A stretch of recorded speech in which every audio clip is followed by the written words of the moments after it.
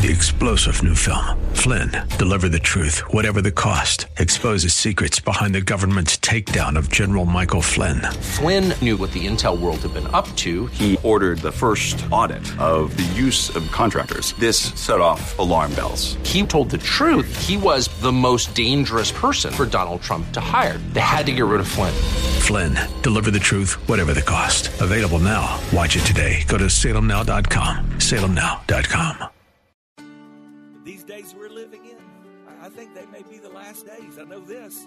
We're getting closer. So James is saying to those of us, we've already said we're in the category, we're rich by the world standards. We need to be careful about how we live and what we're putting our treasure in these days, because these are the last days. Welcome to The Barnabas Effect with Paul Purvis, Senior Pastor of Mission Hill Church, a multicultural, multi-generational, multiplying church focused on shining the light and love of Jesus like a city on a hill. You're invited to visit any of the 3 locations in Temple Terrace and Tampa. For information and locations, visit missionhill.org. That's missionhill.org. Now, with today's message, here's Pastor Paul Purvis. Jesus is coming again. That's a central tenet of the Christian faith. It has always been that way. The earliest Christ followers lived with that hope. They lived with that confidence that the same Jesus that had died for their sins, was buried, 3 days later arose. The same Jesus that ascended to heaven, that Jesus is coming again. So much of the New Testament is written to remind us of that reality. Let me just give you a few examples. In Titus chapter 2 and verse 13, it says, waiting for our blessed hope, the appearing of the glory of our great God and Savior, Jesus Christ. In 1 Corinthians chapter 1 and verse 7, it says, so that you are not lacking in any gift as you wait for the revealing of our Lord Jesus Christ. Philippians 3 and verse 20 says, but our citizenship is in heaven, and from it we await a Savior, the Lord Jesus Christ. Colossians 3 verse 4 says, when Christ, who is your life, appears, then you will also appear with him in glory. 1 Thessalonians chapter 1 and verse 9 says, for they themselves report concerning to us the kind of reception we had among you, how you turned to God from idols to serve the living and true God, and to wait, there's that word again, to wait for his Son from heaven, whom he raised from the dead, Jesus, who delivers us from the wrath to come. 1 John chapter 3 verse 2, beloved, we are God's children now, and what we will be has not yet appeared, but we know that when he appears, we shall be like him, because we shall see him as he is. The Bible is full of reminders that Jesus is coming again, and the role of the Christ follower is to live our life being prepared for the coming of Jesus. As if that were not convincing enough for you, let me remind you that the very last words of Scripture in Revelation 22 and verse 20 say this, he who testifies to these things, that's Jesus. Jesus was giving these words to John as he wrote the vision that we call the Revelation. Jesus says, surely I'm coming soon. And so John responds, amen. Come, Lord Jesus. The response of Christ's followers through the ages has been that simple phrase, even now, come quickly, Lord Jesus. The Bible makes it clear, Jesus is coming again. The question that we have to ask and answer is, are we ready? Are you ready for the coming of the Lord Jesus Christ? We've been studying this little letter near the end of the Bible. It's called James because it was written by James, the brother of Jesus, the half-brother, same father, same mother, just not born divinely of God as Jesus. James is writing this letter to the church he pastors, the church at Jerusalem. They're scattered all around the known world because of persecution. If you were to sum up what this letter is all about, you could describe it this way. This is how faith works. This is what real Christianity looks like. It's shoe leather Christianity, practical Christianity. And as James concludes this letter, he reminds the church at Jerusalem, and thus us by extension, that which all of those writers of the New Testament remind us again and again and again. Jesus is coming again. So you need to be ready. You need to be prepared. That's what he's going to talk about. We're going to break down chapter 5 over these next 3 weeks. But before we begin to break it down today, let's pray together once more. Holy God, we are grateful for the opportunity to gather in your presence today, knowing that you are with us. Jesus, we praise you. We celebrate that we can come to this place because you did come. You did die for our sins. You were buried and rose again, defeating not only death, but showing that you're the victor of life as well. And then you ascended to heaven. And with that ascension, you gave us this promise, I'll be back. Thank you, Jesus. We look forward to your coming again. We want to be ready. We want to be prepared. We want to live our lives in a way that honors you and makes us ready for that moment. So, Lord, in this moment, teach us what we do not know. Give us what we do not have. Make us what we've not yet become so that we will be ready. Lord, it's easy to look at the events of our world and acknowledge we're living in the last days. So, Lord, the clock is ticking. The moment is drawing nigh. Make us ready for your glory. And, Lord, in these few minutes, I pray that the words I say and even my thoughts would be pleasing to you because you're my strength. You're my Redeemer. You're the one I want to get ready for. So don't let me get in the way. Strip me of pride. Humble me, Lord, so that then you might use me and speak through me. And, Lord, the greatest use of this time would be that someone enters from death to life. That someone takes that most important step of getting ready by beginning to follow you, repenting of their sins. Lord, may that be so for your glory. And I ask this in Jesus' name. Amen. Your copy of God's word, turn with me, James chapter 5, verse 1. James says, come now. That sounds familiar. It's the same phrase he used in chapter 4 in verse 13. It's like he's saying, come on close. Gather in and listen. Sometime as a parent, we'll say to a child, just sit right here on my lap because I want you to, or look in my face because I need you to hear me. And that's what he's doing. In chapter 4, he was saying, come on up here and listen because I want to ask you, who is the God of your schedule? Who's determining? Because you're going around and saying, today and tomorrow I'm going to do this and that. And I'm saying to you, you need to say, if the Lord wills. Because he is God. Chapter 4, he's asking, who is God of your schedule? In chapter 5, he's asking, who's the God of your stuff? And so he continues in verse 1. He says, come now, you rich. And I could hear it. You might not have heard it, but I heard it. It was a click. It was a slow dialing back of the knob. Some of you just tuned out. You turned me off because you heard that word rich. And either you thought, well, that does not relate to me. Or you thought, here we go again. I'm at church and they're talking about money. What was James saying here when he said, come now, you rich? Let's first answer this question. Are you rich? Well, it depends on your context, doesn't it? Let me just give you some facts. According to the World Wide Web, which can never be wrong, of course, the median income of Hillsborough County is currently $58,480. Now, some of you are saying, I am not median then. You're way below that. Some of you are saying, thank you, Jesus, I'm not median because you're way above that. But that's the statistics of Hillsborough County, $58,480. If you spread out to the whole U.S., even on one morning, you can get two different figures. So let me give you both. One site says that the current median income in the U.S. is $43,585. So lower than Hillsborough County. Another says it's $61,937, a little more than Hillsborough County. Either way, that gives you a rough idea of the median family income or household income here in the United States of America. How does that compare with other countries? Let's go with that number of $43,585. Did you know the median income right now in Iran is $12,046?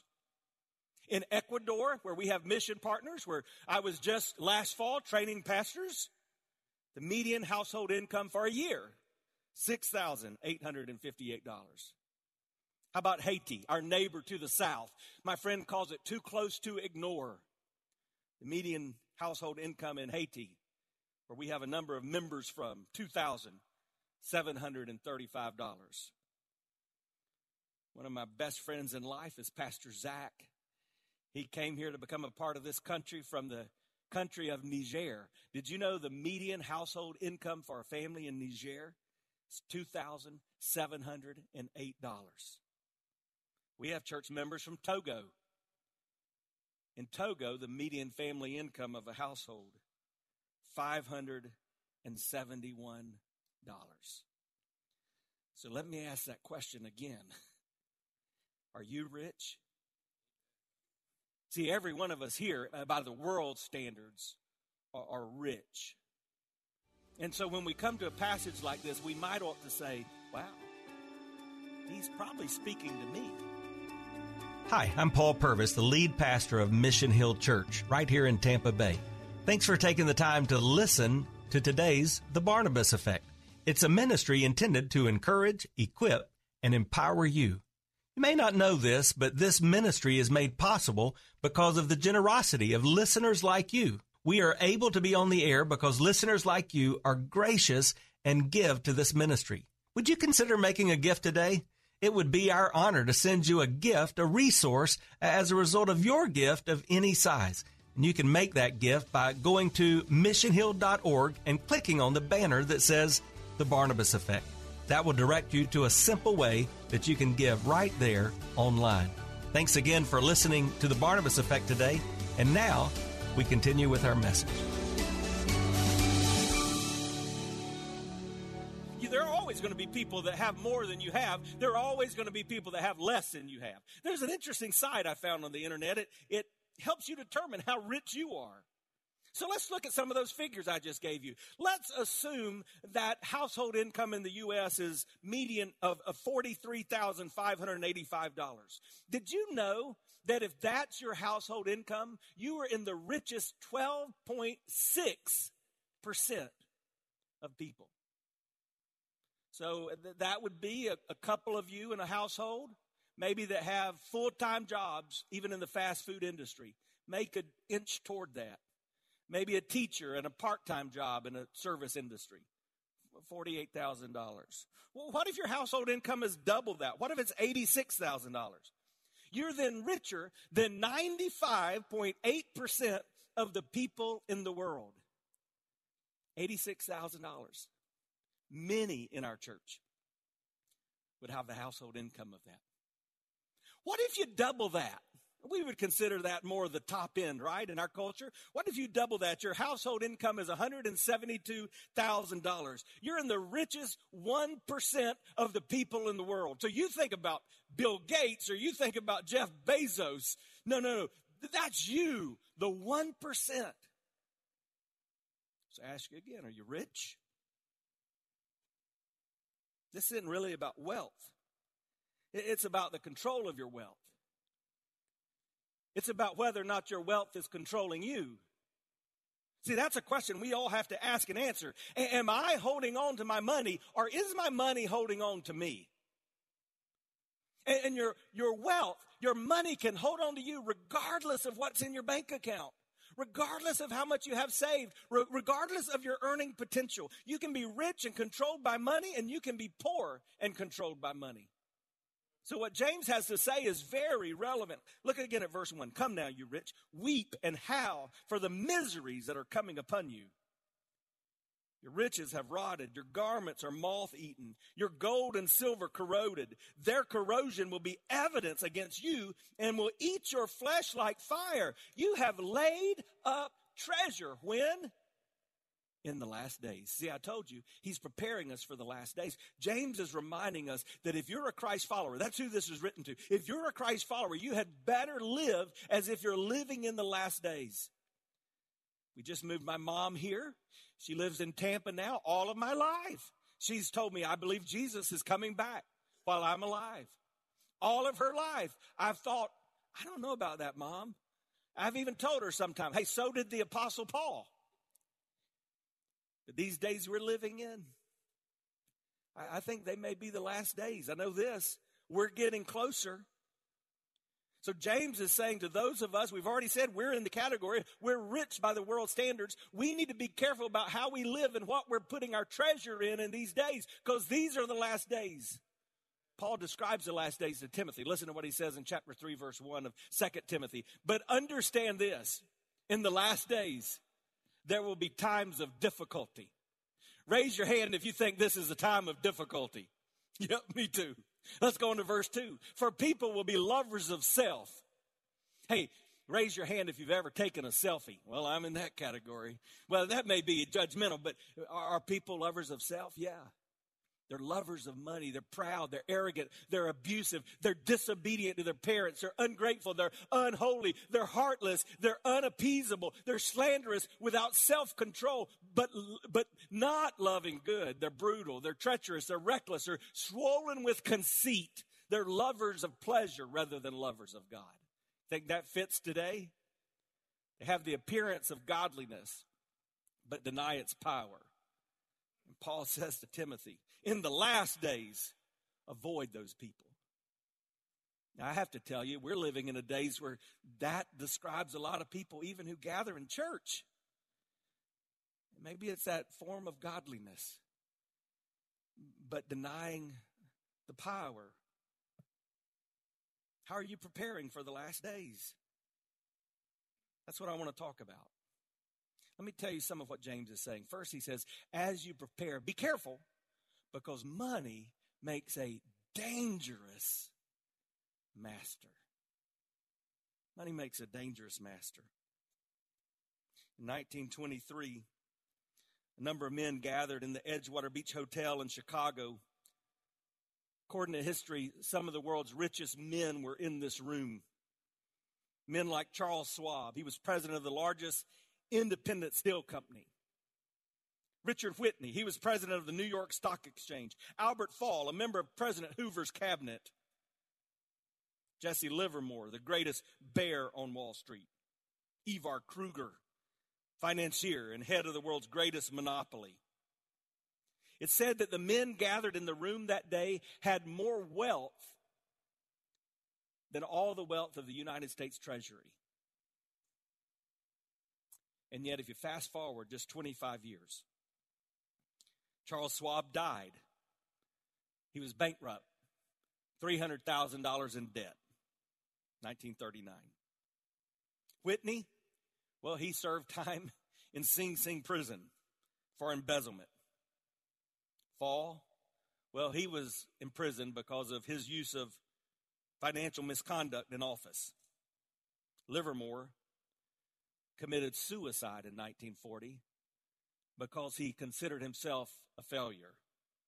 And Kruger shot himself in 1932 after his monopoly collapsed.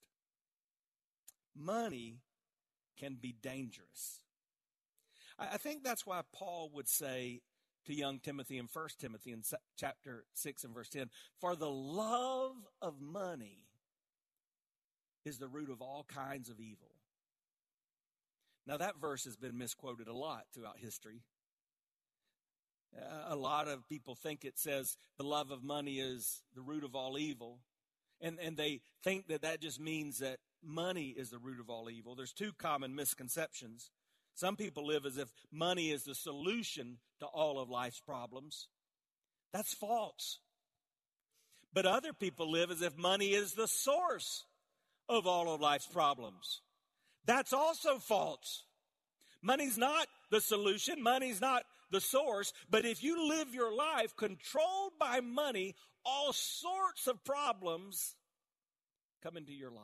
That's what Paul was saying. So be careful, he says. Money can make a dangerous master. As you prepare, be careful, because money makes a dangerous master. But as you prepare, James goes on to say, be careful, because money is a deceitful master. It makes you think it can do things it cannot do. Look again at James chapter 5 and verse 2. Your riches have rotted. Your garments are moth-eaten. Your gold and silver have corroded. Their corrosion will be evidence against you and will eat your flesh like fire. You've laid up treasure in the last days. Behold, the wages of the laborers who mowed your fields, which you kept back by fraud, are crying out against you. The cries of the harvesters have reached the ears of the Lord of hosts. You've lived on the earth in luxury and in self-indulgence. You've fattened your hearts in a day of slaughter. You've condemned and murdered the righteous person. He does not resist you. How does money deceive you? Well, first, it can deceive you into thinking only about tomorrow. So if you think only about tomorrow, number one, you probably live your life in worry, and God's word commands you not to worry. But number two, you probably are hoarding what you have. So that's what James was saying. You think you're preparing for the last days by storing up for yourself treasure? That's not going to do it. Some of us are old enough to remember when we transitioned into the new millennia, into the year 2000. It was a crazy time. I went to Israel for the first time just before that, and they were selling watches, but the watches did not tell time. They just counted down time until January 31st, 1999, because remember, we didn't know what was going to happen. Are all the computers going to stop? Is everything that was electric going to stop? Are we going to have no food? And so people stored up food, and they stored up treasure. And James is saying, that's not real smart. You're focused on tomorrow, and it's keeping you from something you need to understand. He's saying everything you see is temporal. You realize that? Everything you can touch is going to end up one of two places: the garbage can or a garage sale. It's temporal. And James is trying to teach us an important spiritual lesson, and that lesson is that when an eternal soul seeks satisfaction from temporal stuff, it will always be left wanting. You were created for eternity.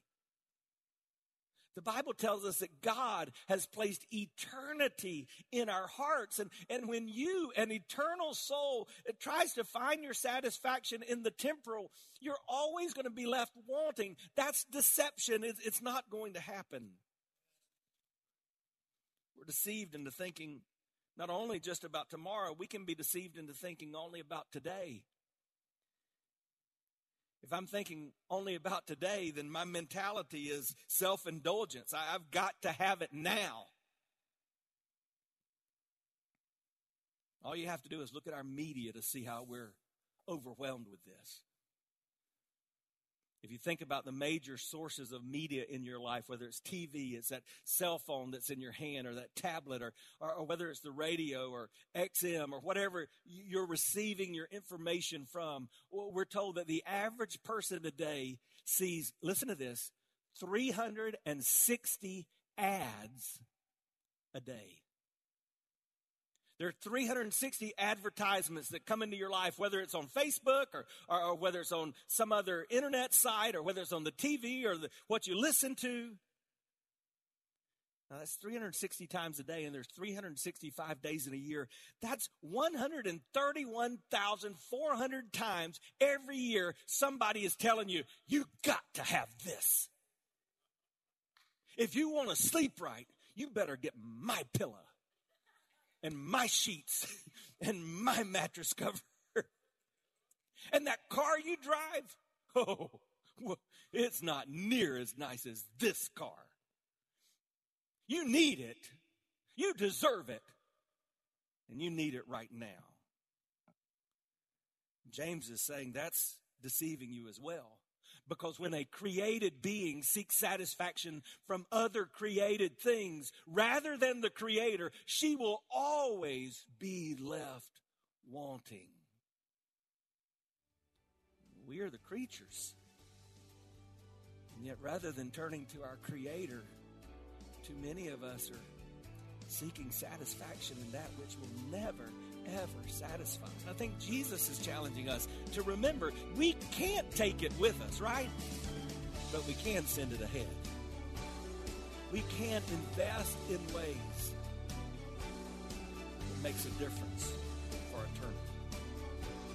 You've been listening to The Barnabas Effect with Pastor Paul Purvis. The Barnabas Effect is here to provide listeners like you with biblical truth and spiritual encouragement. But it can't be done without your financial support. Go to missionhill.org and click on the Give tab. Your financial support helps us reach those seeking truth about God and themselves. Thank you for giving at missionhill.org. And join us weekdays at 9 a.m. for The Barnabas Effect with Pastor Paul Purvis on Faith Talk AM 570 and 910.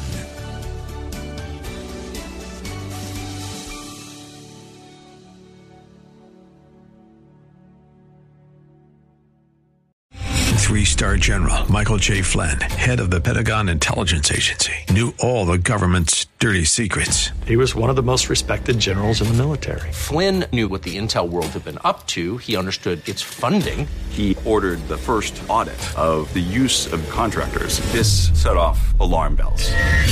The explosive new documentary, Flynn, Deliver the Truth, Whatever the Cost, uncovers the facts behind this scandal. Flynn told the truth. He was the most dangerous person for Donald Trump to hire. I find out the worst enemy that I'm going to face in my life is right here in America. They took my assessment and they wanted me to change it. And I was like, I'm not changing it. They had to get rid of Flynn.